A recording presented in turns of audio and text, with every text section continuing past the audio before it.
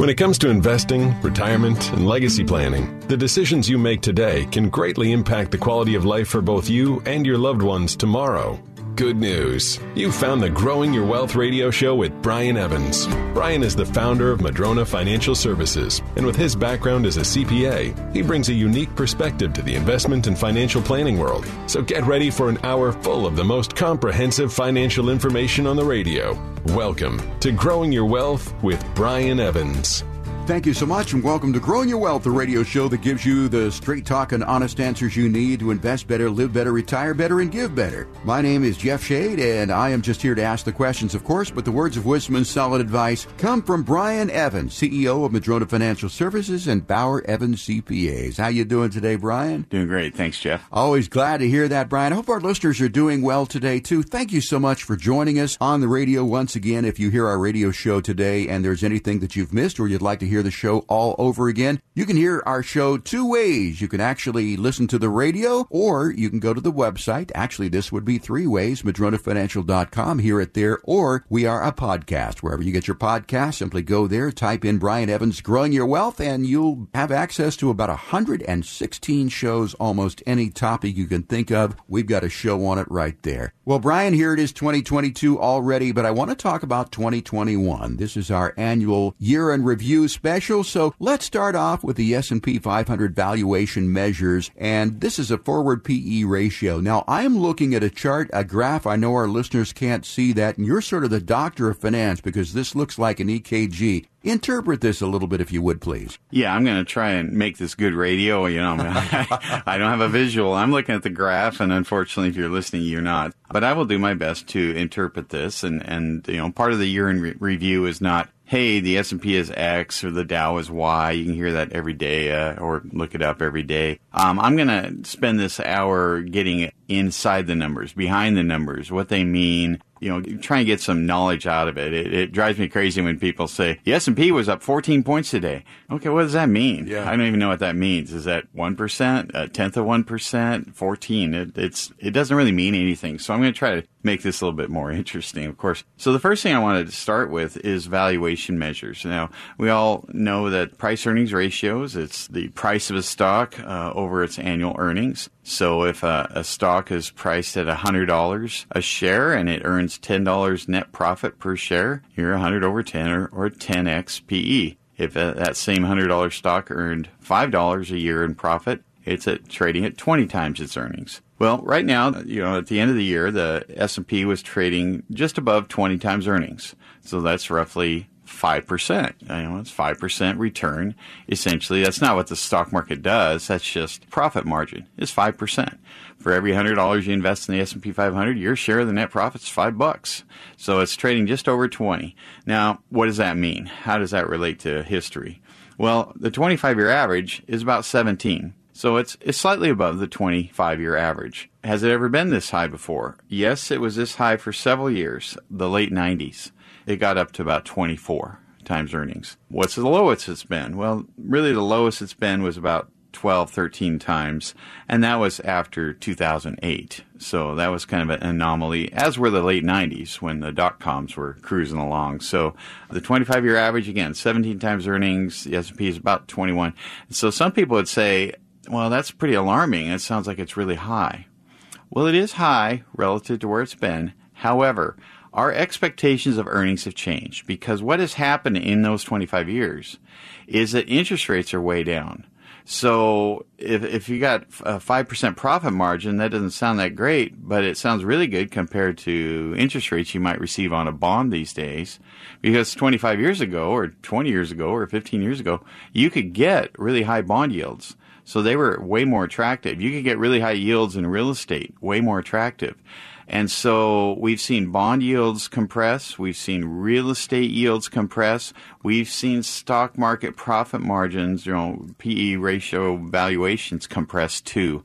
So I think they're all one and the same. So I'm not as alarmed as I might have been normally to see that the price earnings ratio is high relative to where it's been, because I think that's our new normal. So, Brian, let's talk about corporate profits now and sources of total return last year in 2021. Yeah, so the price-earnings ratio that I was describing is just kind of a snapshot. It's like a Polaroid.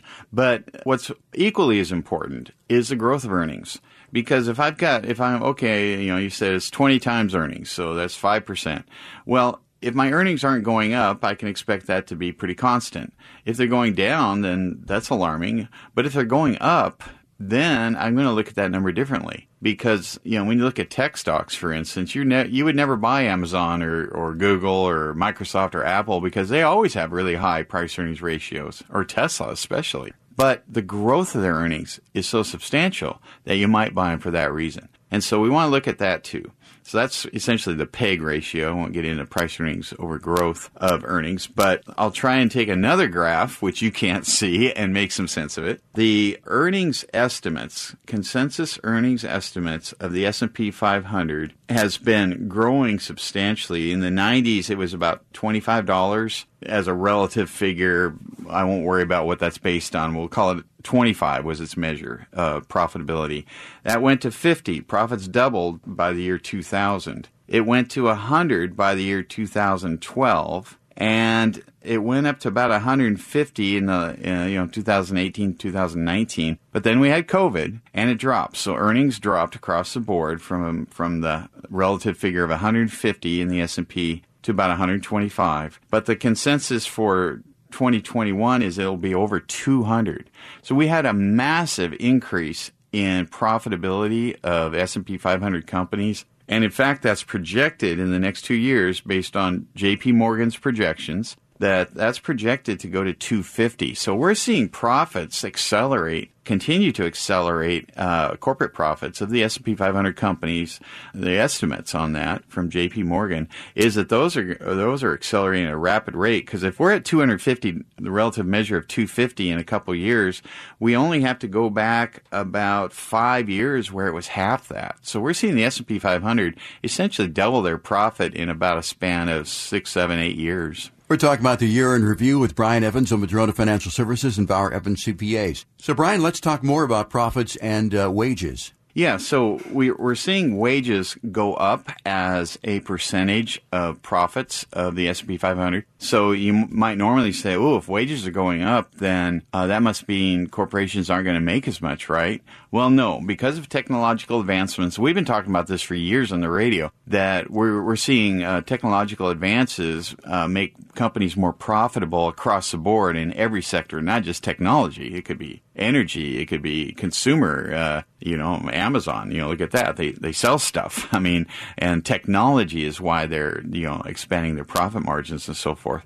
So we're seeing labor costs up to an all-time high as a percentage. However, the profit margins of the S&P 500 have been averaging about, 6-7% of sales for many, many years. You can go back to the 40s, and the S&P 500 is between 5 and 7% of sales. The profitability, as I look at this graph, for about 60 years. It's not until the early 2000s, then it popped up. It went above that 7% threshold, and it was kind of between 7 and 9 for several years. And then the last 5 or 6 years, it's been between 9 and 11. And so we're seeing the profit margin increase over time. Now, again, I think that's due to, of course, technological advancements. Even though they're paying more for labor, computers and the technology they afford corporations allow them to be much more profitable, take advantage of economies of scale and so forth.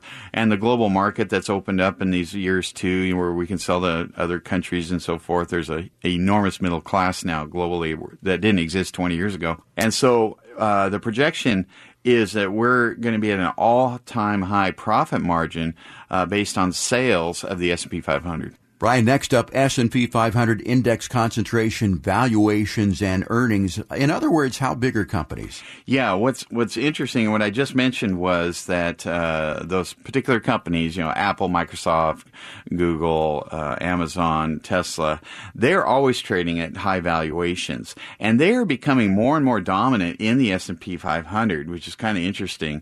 So the S&P 500 is obviously 500 companies approximately. Now, we're going to look at the top 10 stocks. So 10 out of 500 stocks, what do they represent in the index? Well, 5 years ago, they were about 15 to 20% of the index, though just those 10 companies. Now they represent almost a third of the entire index. So when you invest in the S&P 500, a third of your money is going into 10 stocks. It's not spread out evenly over 500. That number keeps increasing because those stocks are doing so well and their valuations are really high. So you would never look at them and go, okay, what's the current valuation? Well, they're trading at about 33 times profits.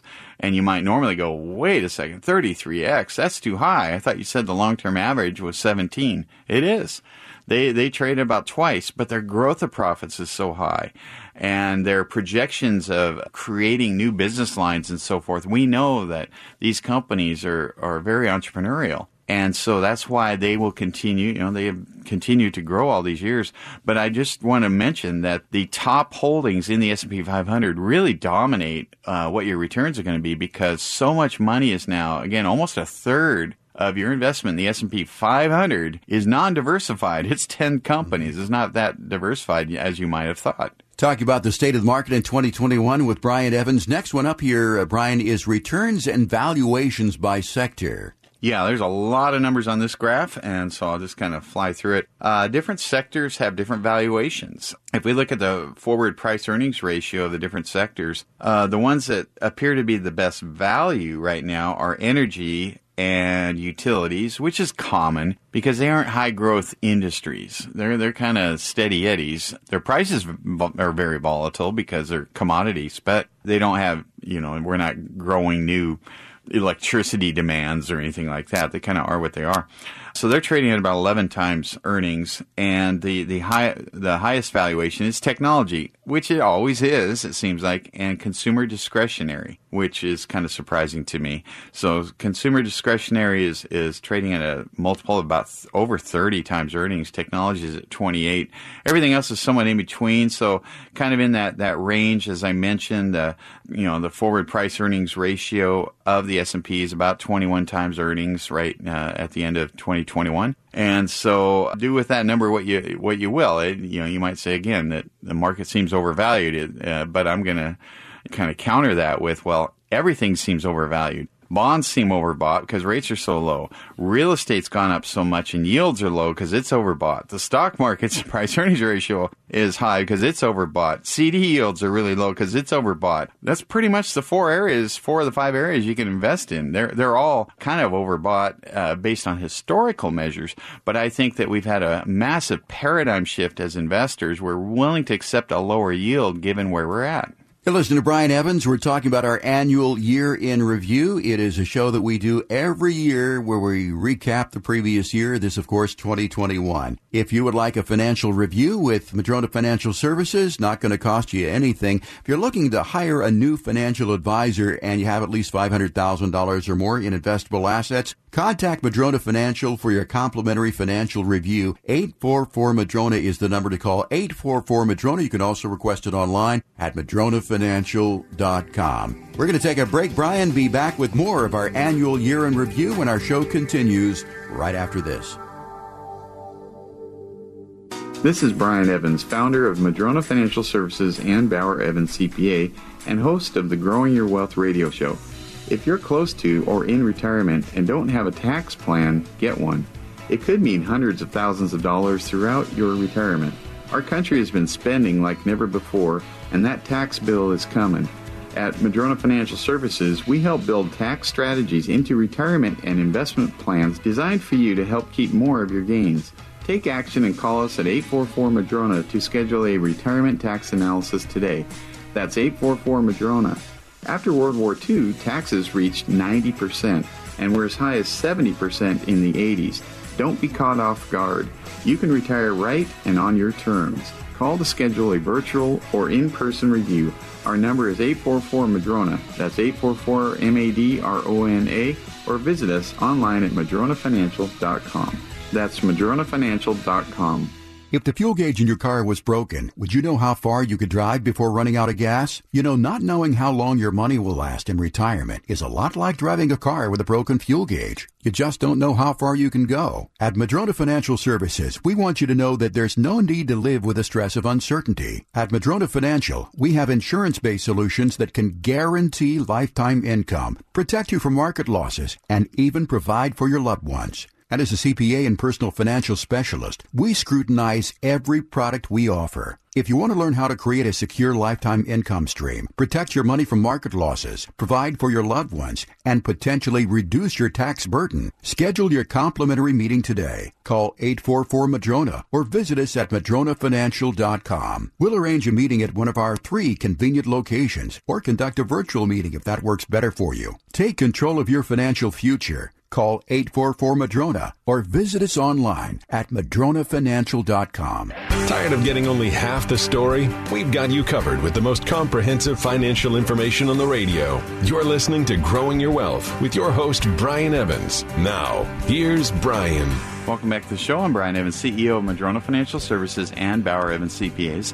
In this segment, we're going to be talking about J.P. Morgan's year in review. And Brian, let's talk about federal finances here. Basically, how do we get money and how do we spend it? Yeah, I want to spend a little bit of time on this. This isn't talking about the market so much. This is talking about our national income and expenses. That's a big topic, because we're borrowing a lot of money and so forth. This isn't the borrowing. This is just where do we get it? Where do we spend it? So the federal government last year for 2022, the budget is about $4.5 trillion. And 42% of that came from income taxes on individuals. About 6% of that came from corporate taxes. So half of the income the government gets is from income taxes. 25% is from Social Security and Medicare. And then about 6% is from other fees and tariffs and so forth. Well, that doesn't add up to 100%, does it? That sounds like it added up to about 79%.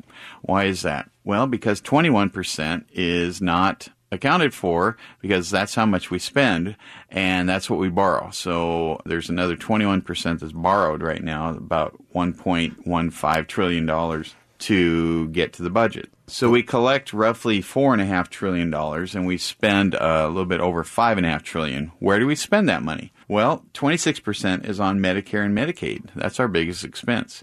22% is Social Security. So that adds up to almost half of the money that's spent is just that. Defense spending is about 14%, non-defense 16%, so there's another 30% combined. There's 6% of our budget is spent on interest on the national debt. And then finally, there's other expenditures of about 17%.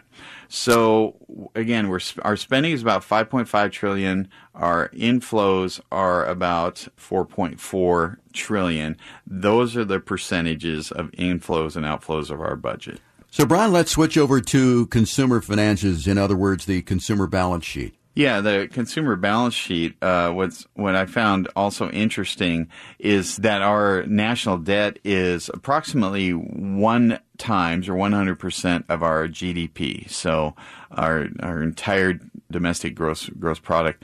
Now, if we look historically, though, from the 60s to the 70s, the 80s, and 90s, that number was almost always below 40%.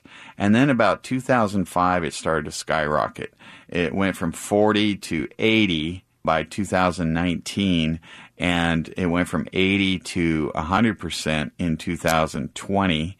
And it's forecasted to be about 106%. So as a percentage, we're spending more. Now, if we look at financial assets relative to the GDP, they have skyrocketed too. So we've seen a long recovery here. I mean, everybody knows that's listening to this that in the last dozen years or more, their real estate has gone way up in value. Their stock markets have gone way up in value. Probably the value of their businesses if they own that. Maybe your wages have gone up commensurate. But certainly stock market real estate assets have had quite the run for a long time. And we're seeing that show itself in the ratio of financial assets to the GDP. Talk about the year in review with Brian Evans of Madrona Financial Services and Bauer Evans CPAs. Brian, let's talk about the Fed and interest rates. Yeah, so the Fed lends money to banks. They lend it to people, and so the Fed has been trying to keep that really low to stimulate the economy. So the banks can lend it out at low rates, and people want to borrow it. Now they're planning on slowing that down, and they're going to increase rates going forward, and that we should see several rate increases. And I just want to mention that. One thing about the Fed is they've been buying so many bonds and buying and lending out so much money that their balance sheet, which is really tough to understand, has just ballooned. I mean, it's gone from $4 trillion 5 years ago, and now it's over close to $9 trillion. So they put a lot of stimulus into the economy. I guess the economy's, rip-roaring along even through COVID. So I guess that can be considered a good thing, but that's going to slow down. The next slide I want to talk about is interest rates and inflation. We know that we have inflation. I've been talking about this, I mentioned at the break, Jeff, all year, that we have not been getting a straight scoop on inflation. All year long I was saying that inflation was much higher. It wasn't transitory, as every politician was trying to tell us. That was not the case. And sure enough, we're having record inflation. And I think it's going to continue to go up, personally. They didn't want us to panic, but I wish they'd just told us the truth. But that's a political statement there. But nominal yields of inflation are high. Now, interest rates are still relatively low. Interest rates are, the interest you pay on a loan to the government. That's interest rates on that we pay them when they issue bonds. That's different from inflation. And that yield right now is about 1.5% at the end of 2021, the 10-year Treasury. But the actual nominal yield, because inflation is so high, the nominal yield is closer to -4. So if you buy a 10-year Treasury saying, well, I'm going to earn interest to offset inflation, well, you're going to end up in the hole because inflation is higher than the interest you're receiving on that loan. Brian, let's talk about the fixed income market dynamics. Yeah, so as I mentioned, interest rates on bonds are really low at the end of 2021. We're seeing yields, the 10 years about 1.5%, the 30 years under 2%. The average corporate yield's a little over 2%. Even high yield, which is junk bonds, are barely over 4%. So yields on bonds are really low, which has been pretty consistent of late. I don't know that that's going to change dramatically. It is different from inflation, as I mentioned. It's how much you're going to receive in interest by investing into bonds. That's different from how much you're paying for goods and services. So as I mentioned, interest rates relatively low on U.S. Government debt. The 2-year is under 1%. As I mentioned, 30 years under 2%. Now let's take a look at international bond yields. Always surprised by that sometimes. So the yield on the globe, excluding the United States, is just over 1%. And the average yield on U.S. bonds is about 1.75. So what's interesting to me is that the government has to pay more in interest, a higher yield, to attract investors than the rest of the world combined does, which is kind of weird because that says to me that investors believe the rest of the world is a better credit risk than the U.S. government. So just a little tidbit I took from that. Japan, you're going to get 0.18% at the end of the year. Germany, next to 0. Italy and Spain, Spain, 0.32. That's all they have to pay to attract money. 0.32. The U.S. government, 1.75 on average. That's crazy to me, but that's the way it is. European corporate bonds are only paying 0.5%. It's really something.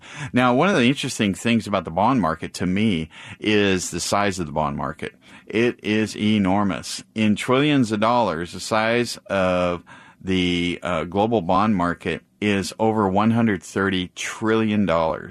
The U.S. has 48 trillion of that, corporate and government bonds, 48 trillion. Developed markets, ex-U.S., are 54 trillion, and emerging markets, 34 trillion, for a total, again, of over $130 trillion. We're talking to Brian Evans about the year in review last year, and these are a lot of graphs here that we're looking at, and Brian is making some sense of those and explaining them to us. Next one, Brian, is fixed income sector returns. Yeah, on the fixed income sectors, I mentioned the yields are really low. Now, the returns were also low last year because the return on a bond is a combination of its yield and any effect that changes in interest rates have on its valuation. So it can be two different things that affect it. What's interesting is the one that did the best was Treasury inflation protected, which you would expect when we start having inflation. And so that one actually did well, even though it has a negative yield when you buy it. This is a weird thing. It's tough to buy for me in the bond market right now. I look at some of these yields, I go, why would I put my money in Spain at 0.27%? It just makes no sense to me to do a lot of that. But that's the world we live in. The average bond yield, or total yield with return, the average return of bonds last year was actually slightly negative. So we know markets did well. Real estate generally did well. Stock markets generally did very well. Also, the bond market generally did not do very well last year at all. A lot of the different bond holdings I'm looking at right here went negative last year.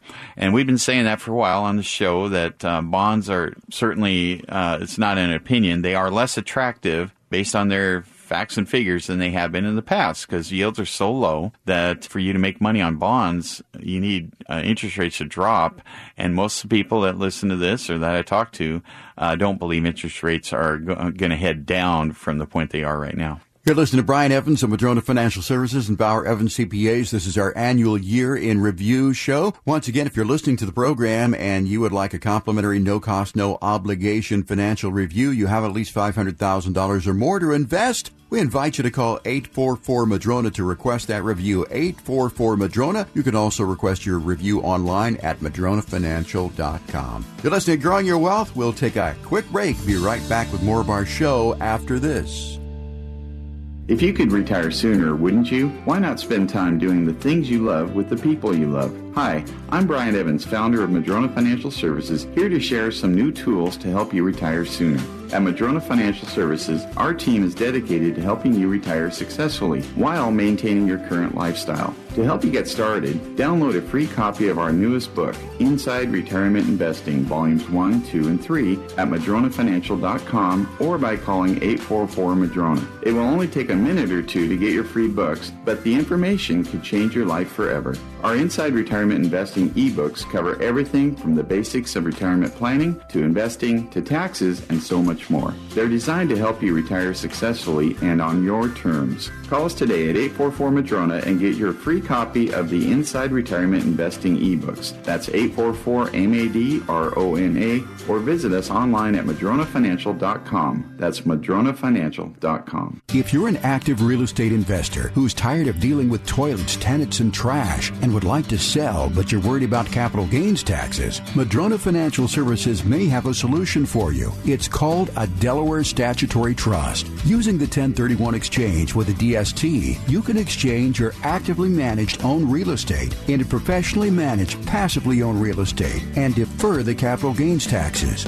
You get your monthly rent check, but without the headaches of being an active landlord. The team at Madrona Financial are highly experienced advisors and CPAs who thoroughly vet each DST property and guide you through the process to make sure it's done correctly. Don't let the fear of a large tax bill stop you from selling your highly appreciated investment real estate. Take the first step to see if a DST is right for you. Call for a complimentary no-obligation consultation at 844-MADRONA or find out more at Madrona1031.com. That's Madrona1031.com. Do you ever worry if your CPA and financial advisor are on the same page? You won't have to if you call Madrona Financial Services at 844-MADRONA or visit them at MadronaFinancial.com. Now, back to Growing Your Wealth with Brian Evans. Welcome back to the show. I'm Brian Evans, CEO of Madrona Financial Services and Bauer Evans CPAs. In this segment, we're going to continue our discussion of the year in review from J.P. Morgan. And once again, Brian, I mean, we're looking at graphs here, and I certainly am happy that you're sitting next to me making some sense of this. I mean, when you look at it on paper, it makes some sense, but it is really valuable to have you fill in the details. So let's continue our segment by talking about the global equity markets. Yeah, I wanted to start with the relative size of the markets. So if we added up all of the publicly traded companies in the world and said, all right, what percentage of that is just U.S., it's over 60%. That number used to be, it wasn't that many years ago, that number was in the 40s. So the United States is more and more becoming the dominant financial company source in the world, even more so than in the past. And we've heard about, China and India and all these other countries growing, but as of right now, they don't make up what the U.S. does. So if we look at, again, the U.S. compared to the other areas, so if we're at 61%, Europe and other developed countries are at 13%. Emerging markets, which include China, India, Russia, Brazil, etc., 11%. Japan is at 6%. Canada at 3%. And that's kind of it. Again, the United States, 61%. So I thought that was very interesting. So as you're thinking about the design of your portfolio relative to where you have your money, you might go, gosh, I got half my money in the U.S. Is that too much? Well, based on the average of, if you just bought the all-world index, that would be an underweight to the United States because it's sitting at 61%. I'm not saying you should invest more or less than that. I'm just saying that's what it is. Now, as we look at the returns, the United States had a very, very good year this last year. But other regions of the world, if we look at Europe, Asia, and the Far East, did very well too, double-digit returns. But emerging markets did not do well. They had no gains for the year this last year. In fact, they had a loss in U.S. dollars. So, again, the world stocks did okay. United States did much better on average. Certain countries did very well, like India, France, and UK, and Russia because of oil. And then certain other countries, led by China and Brazil, did very poorly last year. So if you were heavy in China and Brazil, you're wishing you were heavier in the United States investments. So I guess you could say, Brian, there's no place like home. Let's move on to cycles of U.S. equity outperformance. Yeah, what I wanted to talk about there was, you mentioned no place like home. Certainly in 2021. Now let's look before 2021. You got to go all the way back to about 2007 or 8 before the global stock market outperformed the U.S. stock market on an annual basis. So the U.S. stock market's been outperforming international stocks for a very, very, very long time. Now, some people might be contrarian and say, well, that can't go on forever. But if you said that 5 years ago, you would have been wrong for the next 5 years, for sure, because it just keeps happening. It's a 14-year run of outperformance. And prior to that, there was a 7-year run for foreign stocks being better than U.S. stocks. That was about the year 2000 to the year 2008-ish, right in there, international stocks outperformed. Prior to that, there was a 6-year run of U.S. stocks outperforming. And so it kind of goes in there's a lot of long segments where one will outperform the other, but there's never been something that we've just seen of a 14-year outperformance of U.S. stocks over foreign stocks. Brad, let's move on to international valuations and dividend yields. Yeah, so one of the things that would happen from that is if you're a valuation person, you're saying, well, that tells me that international stocks are way undervalued.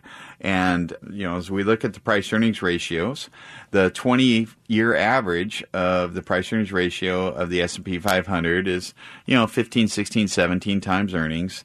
The world stocks, excluding the U.S., is more like 13. Well, where are they at now?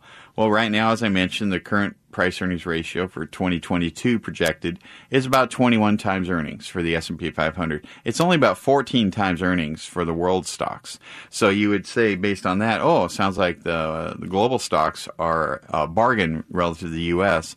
Again, that leaves out the growth of earnings. So the countries, remember when I mentioned there were 10 companies that make up almost a third of the S&P 500. Those are Tesla, again, Amazon, Google, Apple, Microsoft, those kinds of companies. And their growth has been outpacing the average foreign stock growth. And so that's why, it's a big reason why the price-earnings ratios seem high. But that's the relative. So relative, again, the U.S. stock market about 21 times earnings projected, the world stock market about 14 times. We're talking about the year in review with Brian Evans of Madrona Financial. Of course, we're talking about the year that was 2021. Brian, let's move on to international equity earnings and valuations. Yeah, so we can break that down even a little bit further. Again, the U.S. is at 21. Its long-term average is about 17. So based on that stat, again, it says that the U.S. is overvalued, but it doesn't include the growth of earnings. Europe is right about their long-term average, their 25-year average, about 15 times earnings. Japan is trading well below their 25-year average. They're at about 15 times earnings, but they've been averaging about 20. Emerging markets are about at their 25-year average, as is China. So all of them are, they're pretty much in line as far as their earnings and with where they've been historically, except for the U.S. But I think as the world transitions, and I've been talking about this for years on the show, as we add a massive middle class that didn't exist there, and as we have technological advancements, we can kind of throw the stats out the window because we're comparing. I talk about 25-year ago, and I'm thinking, okay, late 90s, was I even using a cell phone then, or was I on the internet? Right. I have to think about it because there were many times during my professional career where I didn't have either. Yeah. And so it was a completely different world. When you look historically, sometimes these graphs, you got to take that into account. Everything has changed, and everything's going to change at a rapid rate. I was talking to some young people lately, and they were kind of teasing me about not knowing about some stuff, and I was laughing at them. What are you laughing at? I said, well, you're 30 years old. In about 10 years, you're going to be a dinosaur.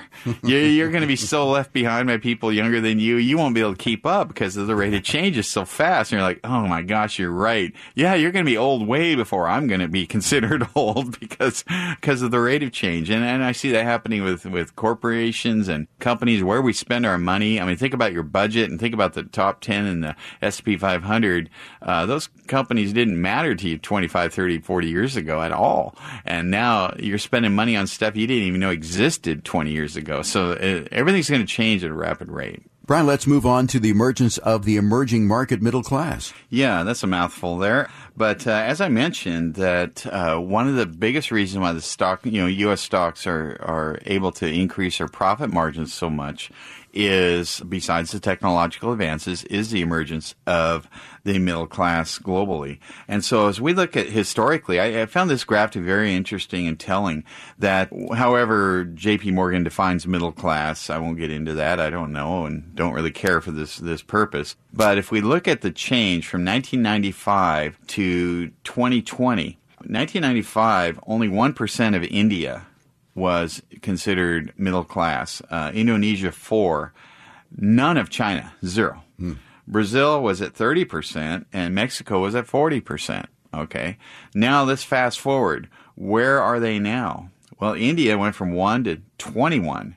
Indonesia, 4 to 30. China went from 0 to 41%. That's a pretty big jump. That's a big jump. I can't even do that percentage because it was 0. Brazil, 30 to 55, and Mexico, 40 to 73. Now the projections are in 10 more years, India will be at the top at 79%, along with Mexico, and China will be at 72%. So we're going to continue to see. I mean, you think about that. Between 1995 and the year 2030, the projection is India and China will go from 1 and 0% middle class to 79 and 72. Multiply that by the number of people. That's a big market to sell Apple phones to or Starbucks coffee or whatever you're buying. So it's a whole different world projected, new markets coming up. Certainly technology is very easy to export. And so that's something that we'll have our pulse, our finger on the pulse of. But I thought that was very telling as to why we think markets might continue to expand globally. Brian, let's wrap up this segment by talking about time, diversifications, and the volatility of returns. Yeah, this graph I'm looking at here that I'll try and explain on the radio again here is, I think, very telling and very important graph because a lot of times people get a little stuck on short-term returns. And certainly there's a lot of people, probably you're listening right now, you go, yeah, I'm one of them because I watch the stock market all day or I check it every day and I have a reaction to it. I have fear and panic and stuff when it's way down. I have not as much joy. It's like, okay, it's up today, but it'll probably be down tomorrow. Oh, no. So we have a lot of short-term reactions. So if we even expand that to a one-year reaction and we look at the stock market, over the last 20 years, you might have had a year where you lost 39%. You might have had a year where you gained 47%. that has happened and everything in between over the last 20 years in the stock market. And that's only if you checked it once a year. And that's like, wow, that's quite the range there, isn't it? I say, yeah, it is. Let's say that you only checked the market once every 5 years. What would be your response? Well, the worst 5-year rolling period was you lost 3%. Well, that's not great, but that's not a disaster either. And so you can say, well, that's is what it is. The best 5-year rolling average was 28%. Everybody loves that. But now let's look at a 10-year rolling average. The worst 10-year rolling average of the stock market was a loss of 1%. So that would have been the lost decade. We call it 2000 through 2009. The best was 19% a year. But now let's move it to a 20-year rolling average. This is where I thought it was really interesting. Let's say that you were someone that was able to set it and forget it, and you didn't look for 20 years, and you put all your money in the market. The worst case scenario you would have had is a 6% average rate of return excluding fees. The best return would have been a 17%. So if your worst is 6% before fees on a 20-year average, you might come to the conclusion that, well, based on historical numbers, stock market's a pretty good place to go if I don't mind getting 6% a year, which seems like a decent return. Now, compare that to the bond market. The worst 20-year rolling average of bonds has been 1% a year. So that probably didn't excite you too much, and the best was 12. So I just thought it was interesting that based on rolling averages, it's very rare for somebody to lose very much money ever in a 5-year rolling average in the stock or the bond market. But it certainly can happen in a 1 year, and if you're looking every day, obviously it happens a lot of days during the year. That's Brian Evans from Madrona Financial Services and Bauer Evans CPAs. We're talking about the annual year in review, the year 2021. If you're listening to the program today and you would like a complimentary, no-cost, no-obligation financial review, if you have $500,000 or more to invest, you're looking to hire a new financial advisor, call 844-MADRONA, 844-MADRONA to request your review. You can also request it online at MadronaFinancial.com. We'll take a quick break. Brian, be right back with the final portion of our show and our annual review right after this. This is Brian Evans from Madrona Financial, and I'm here to tell you that issues with your estate could be a major headache, but can be easily avoided. Call us for a retirement readiness review at 844-MADRONA, and we'll discuss your current estate plan. The last thing that you want is your estate to go to the government, a trustee, or to people you don't even know. What about the stress of being executor when you don't know what was desired or where assets are? And in the end, there may not be a whole lot left over, and there's a good chance that it will cause bad blood among your family. What would happen to your assets if your spouse remarries after you pass? What about your kids, their spouses, and your grandkids? You've earned it, saved it, and now it's time to protect it. And we'll make it easy to give you the guidance you need. Call Madrona Financial today for a free retirement readiness and estate plan review. Our number is 844-MADRONA. That's 844-MADRONA. Or visit us online at MadronaFinancial.com. That's MadronaFinancial.com. Inflation frustration. You probably don't know what that means, but if you bought a gallon of milk for $1.50 in 1975 and you just went to the store to pay more than double that today, well, I hate to break it to you, but you're experiencing inflation frustration. One of the most important things to plan for, especially in retirement, is inflation. It can happen while you're not paying attention and seriously damage your buying power and longevity of funds. If your investment strategy isn't dealing with inflation frustration, then you're putting yourself at risk. Madrona Financial Services designs retirement plans that take things like inflation, future health care expenses, and exposure to unnecessary risk into account when creating unique retirement plans. Call Madrona Financial Services right now for something that's not impacted by inflation. A free financial review with no obligation. Call 844-MADRONA, 844-MADRONA, or visit them online at MadronaFinancial.com. That's MadronaFinancial.com. Do you ever worry if your CPA and financial advisor are on the same page? You won't have to if you call Madrona Financial Services at 844-MADRONA or visit them at MadronaFinancial.com. Now, back to Growing Your Wealth with Brian Evans. Welcome back to the show. I'm Brian Evans, CEO of Madrona Financial Services and Bauer Evans CPAs. And in this segment, we're going to wrap up our discussion of the year in review of 2021 based on a report put out by J.P. Morgan. And Brian, let's move ahead here to diversification and the average investor. Yeah, I'd like to break down markets. One of our shows is always define the market. Mm-hmm. There's 5 big areas that someone can invest in, and that would start with the biggest, which is the bond market, the global bond market. The second biggest is the global equities market. The third is the global investment real estate market. I like to put the fourth as the insurance market, being annuities and life insurance as an asset class. And then finally, cash and cash equivalents is the fifth one. So those are my big 5, because people might come to me and they say, well, I want to invest my money. It's in cash. It's not earning anything. I don't like annuities. I'm not sure why.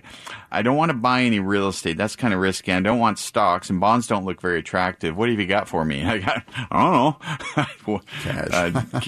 Well, you didn't want to be in cash, so right. I don't know what to tell you. Those are the big 5. So I kind of want to look at, relative to that, what have been the returns for the last 20 years of these asset classes before fees. And out of those 5 areas, and now I'll pull insurance out of this because that's a whole different animal. It comes with guarantees, lifetime cash flow, floors, and so forth. So we'll pull that out, and we'll just leave this to cash and cash equivalents, bonds, equities, and real estate. So in the last 20 years, the highest performing asset class of all of those was REITs, real estate. And so that's kind of interesting because some people shy away. A lot of advisors shy away from doing real estate because they go, oh, no, I just do stock market and bond market. I'm like, well, real estate offers a nice yield relative to bonds and has done better than stocks and bonds on average over the last 20 years. You might want to consider that in your portfolio. Just a comment there.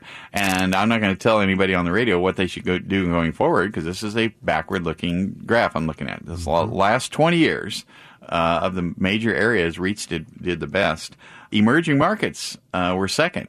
And I just said the emerging markets lost money last year. So, take it for what it's worth. But over 20 years, they've done well. And why is that? Well, because of that graph I told you just in the last segment, where India and China had 1% and 0% in the middle class. And now, they're so much higher. And they're projected to be over 70% each by the year 2030. The emergence of the emerging markets for 20 years has been why that's really high.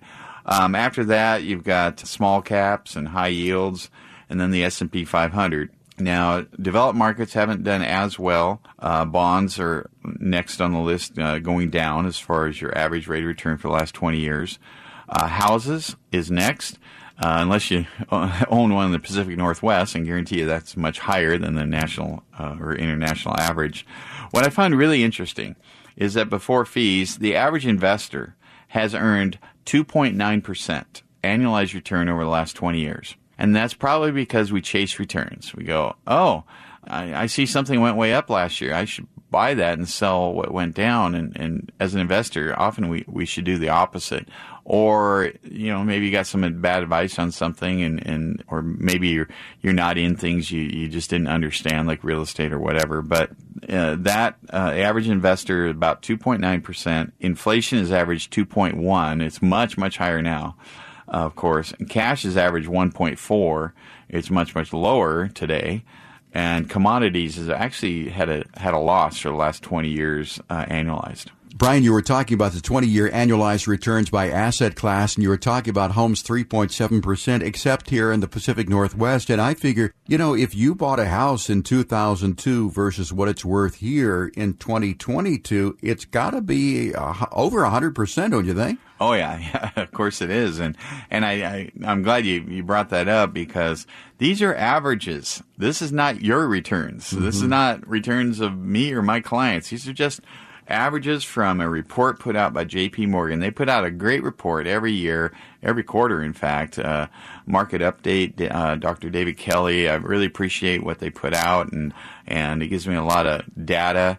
putting a lot of people to sleep. But, I love getting this report. My advisors love this report. They're always, hey, has that report come out yet? Mm-hmm. So it has a great amount. So shout out to JP Morgan. Thank you for offering that to us that we can discuss some of the information in this. But yeah, you're right. I mean, this includes my favorite one, Dayton, Ohio. This includes, different parts of the country that maybe didn't do as well with real estate as this part of the country did. So these are just averages. Again, you may have had terrible real estate investments. I just said it did great in the last 20 years. You may have terrible stock investments. You may have stock investments that went way up. I don't know who I'm talking to here. We're on the radio. Right. So these are just averages. I just wanted to point that out. And we joke about Dayton, Ohio, because that's where I'm from. And if I look back there at real estate, I mean, you paid $100,000 for a house in 2002. It's probably up to $105,000 today. Right. So, but God bless the people of Dayton, Ohio. Let's move on to cash account returns, Brian. Yeah, that one of the big five that I mentioned was cash and cash equivalents. We talk about real estate a lot on the show, Delaware Statutory Trust, all that different 1031 exchanges, private non-traded REITs, different kinds of investments like that. We talk about stock markets. We talk about bonds and interest rates and what that is. We talk about yields, annuities, insurance company products like annuities that might have lifetime cash flow or guarantees against losses, or life insurance as an asset class. So those are all big areas. We don't spend a lot of time talking about cash and cash equivalents. And I wanted to mention that right now because it used to be real easy when you retired. You had a bunch of money and you didn't want to take risk. Well, you know what? I'll just put it into a CD. So during the 90s and the early 2000s, the average earnings on a savings account, a liquid savings account, were between 4 and 6% throughout that time period. So all the way through 2001, you could get roughly what we'll call the average 5%. So you have $1 million. You say, well, I'm just going to live on the $50,000 of interest on my savings account and my Social Security, and I'll be just fine. Well, fast forward to 2009, 2010. Instead of getting $50,000 a year, you were getting less than $10,000 a year, and that figure has steadily dropped. 2016, instead of $50,000 a year, it looks like you're getting about $3,000 a year. And currently, on that $1 million investment, you'd be getting $700 a year instead of the $50,000 you'd planned on, if that's what your plan was and you didn't adjust along the way. Wow. Interest rates on savings accounts and cash equivalents have just hit an all-time low. And again, it used to be easy to do safe investing. That's why we spent so much time talking about annuities and life insurance on this program, is because of that figure. $700 on $1 million investment. Wow. Honestly, I can't rely on cash and cash equivalents to take me through to retirement long term. No, you can't. That's why we have to look to other alternatives instead. Brian, let's wrap up our year in review show by talking about yield alternatives, domestic and global. So as we talk about yields, what are some of the different yields of the different areas? Well, right now, yields on U.S. equities are about 1.5%. Growth stocks aren't even 1%. So I'm talking dividend yields when I talk yields on stocks. The U.S. aggregate bond market is about 1.8%. So if you buy the bond, aggregate bond mutual fund or ETF, you're going to get a yield of about 1.8%. That does not include the price changes due to changes in interest rates. So as I mentioned, if interest rates go up, you'll lose money on bonds, but your starting point is 1.8% because that's the yield on bonds. So it's pretty low, and we can go internationally. They might get a couple more percent. The highest yielding stock and bond investments are emerging market debt. Well, that's lending money to countries that are not that developed, and so that's risky. Preferreds, which is a corporate thing that is preferred above normal bondholders, which is preferred above stockholders, but carries some risk there. And then the third one at just over 4%, again, is U.S. high yields. Another name for high yields is junk bonds. And so we have to be careful about putting too much money into that. Global REITs are only about 3% yield right now. So that yield has come way down. And that kind of ties into my discussion early when I started all this hour. about the stock market. The stock market price earnings ratio is high relative to where it's been because of changing expectations about that, as has the global real estate yields. They've dropped too. People have changed how, it used to be you expected to get, 7, 6, 7, 8% on your global REITs, and now they're averaging about 3%. So, and people are still investing in them. So expectations have changed. And so I just wanted to kind of mention that these are all figures, facts and figures that we talked about today, but the underwriting theme in all of this is that expectations have changed in the big asset classes, bond yields, cash and cash equivalents, insurance company products, real estate, and stock markets. And that's our year in review of 2021 with Brian Evans of Madrona Financial Services. And I don't know, Brian, but I'm looking forward to an even better 2022. If you are looking to hire a new financial advisor and you've got at least $500,000 or more to invest, we invite you to call Madrona Financial to get your complimentary financial review. 844-MADRONA is the number to call. And, of course, you can request your review online at madronafinancial.com. Brian, out of time for this week. Thank you so much for taking the time to visit with us this week. I want to thank our listeners as well, too, for joining us. For Brian Evans, I'm Jeff Shade. Get out. Have a great day. We'll talk to you again next week with another edition of Growing Your Wealth. No statements made during the Growing Your Wealth radio show shall constitute tax, legal, or accounting advice. You should consult your own legal or tax professional on your individual information. Brian Evans of Madrona Financial Services is licensed to offer investment advisory services through Madrona Financial Services, LLC, an SEC-registered investment advisor. Insurance products are offered through Madrona Insurance Services, LLC, a licensed insurance agency and an affiliate of Madrona Financial Services. Past performance is not a guarantee of future results. Investors cannot invest directly into indexes. No investment strategy, including asset allocation or diversification, guarantees a profit or guarantees the avoidance of loss. Financial planning is an important tool that does not guarantee specific outcomes.